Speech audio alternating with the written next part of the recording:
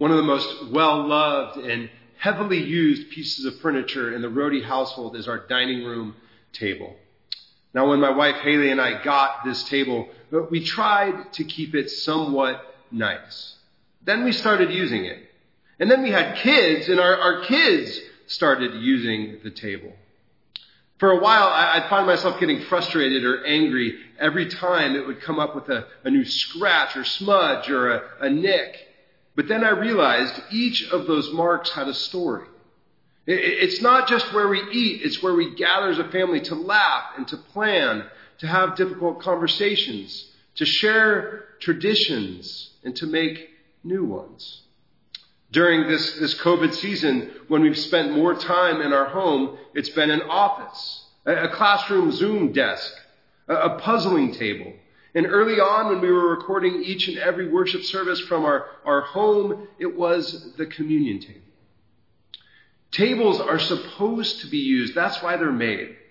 And they're often the place where meaningful community is created and identity is formed.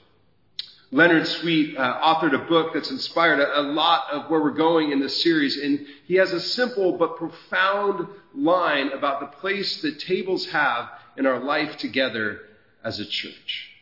He writes this: "The story of Christianity didn't take shape behind pulpits or on altars or in books.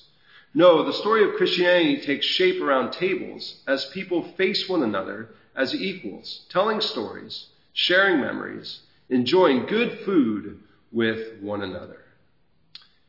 He goes on to summarize the Hebrew scriptures, the Old Testament, and he says they could be summarized this way: they tried to kill us, we survived, let's eat.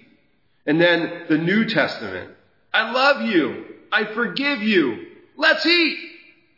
The bookends of Scripture start in Genesis with God inviting Adam and Eve to eat freely from the garden. And then it ends with an invitation in Revelation chapter 22 for all who are thirsty to come and to drink from the water of life. And between those two bookends, there's a lot that happens around tables, or a lot that happens around food. From important conversations to celebrations to life lessons that Jesus taught his earliest followers. Now, we often think of faith development through the church happening through programs, things like Sunday school or book studies or Bible studies, all things that are very, very important. Now, it's the same place that the religious people of Jesus' day often placed their attention, studying the laws, the tablets, and the scrolls, the rituals of faith. But Jesus, he focused on sharing stories, creating memories, which often happen around food, around tables. So my guess is that most of us can't remember the 5 best sermons that we've heard in this last year, but I am guessing that we can remember a memorable meal or two. Our second scripture passage this morning comes from the book of Matthew, and it draws our attention to the communion table. Jesus often showed up to meals as a guest, coming to a wedding banquet, being invited to a wedding banquet or into someone's house for dinner. But this time, in Matthew 26, even as he steps into someone's house, he becomes the host. He acts as the host. It's why every time that we celebrate communion with one another, we say that we're gathering at the Lord's table. So starting at Matthew 26, verse 17. On the first day of the festival of unleavened bread, the disciples came to Jesus and asked, "Where do you want us to make preparations for you to eat the Passover?" He replied, "Go into the city to a certain man and tell him, 'The teacher says, my appointed time is near. I'm going to celebrate the Passover with my disciples at your house.'" So the disciples did as Jesus had directed them and prepared the Passover. When evening came, Jesus was reclining at the table with the 12. And while they were eating, he said, "Truly I tell you, one of you will betray me." They were very sad, and they began to say to him, one after the other, "Surely you don't mean me, Lord." And Jesus replied, "The one who has dipped his hand in the bowl with me will betray me. The Son of Man will go just as it is written about him. But woe to that man who betrays the Son of Man. It would be better for him if he had not been born." Then Judas, the one who had betrayed him, said, "Surely you don't mean me, Rabbi." And Jesus answered, "You have said so." It was a tense moment.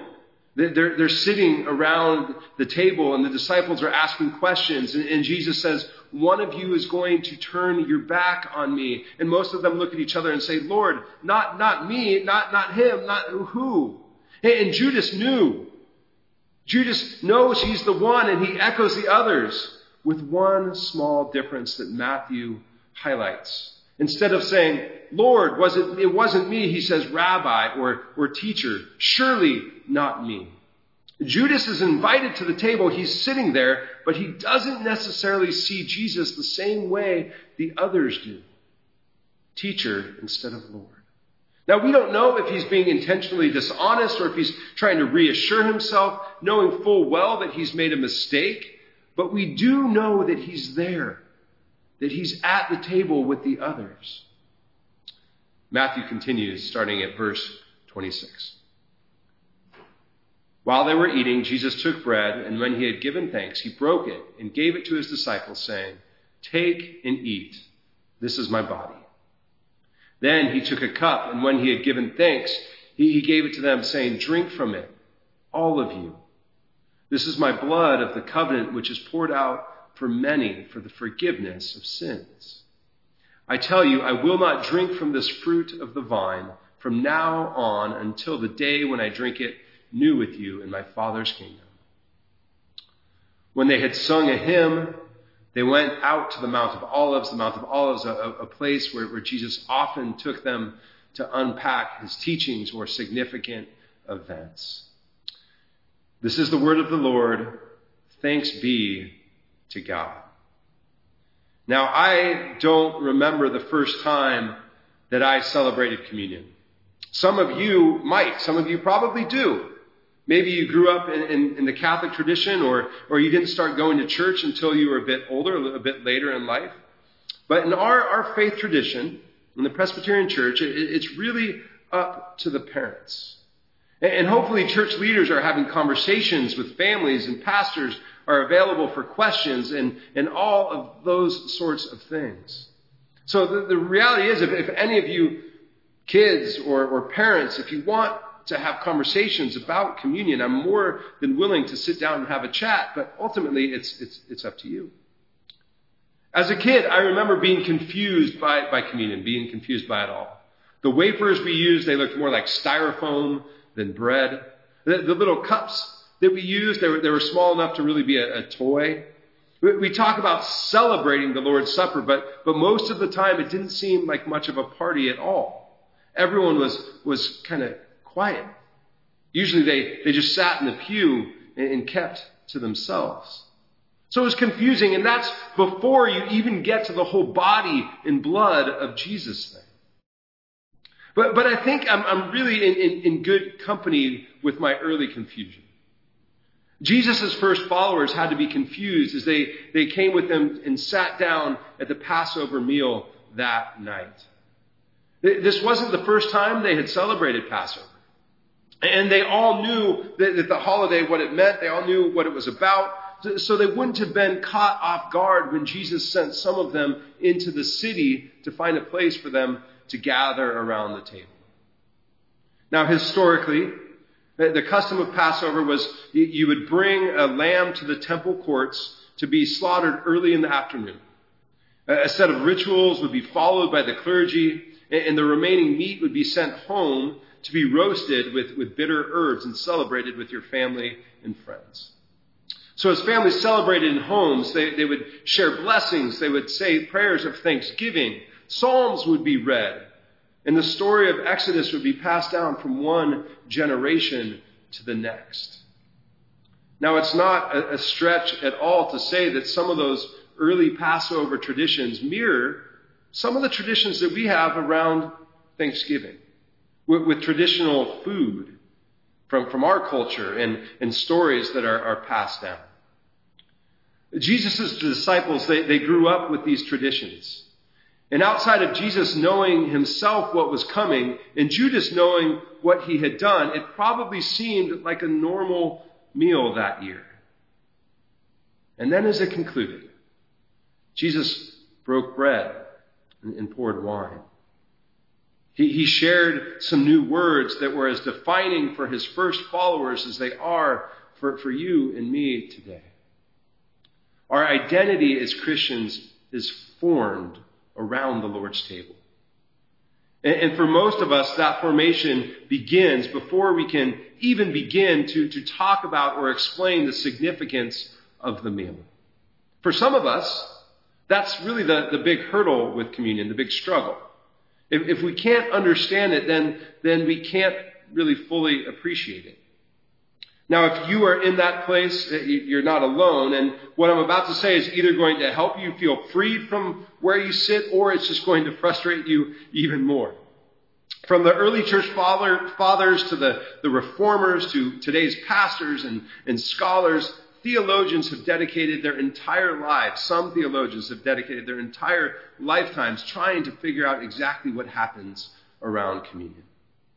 And an oversimplified summary would be that each answer that's given is incomplete.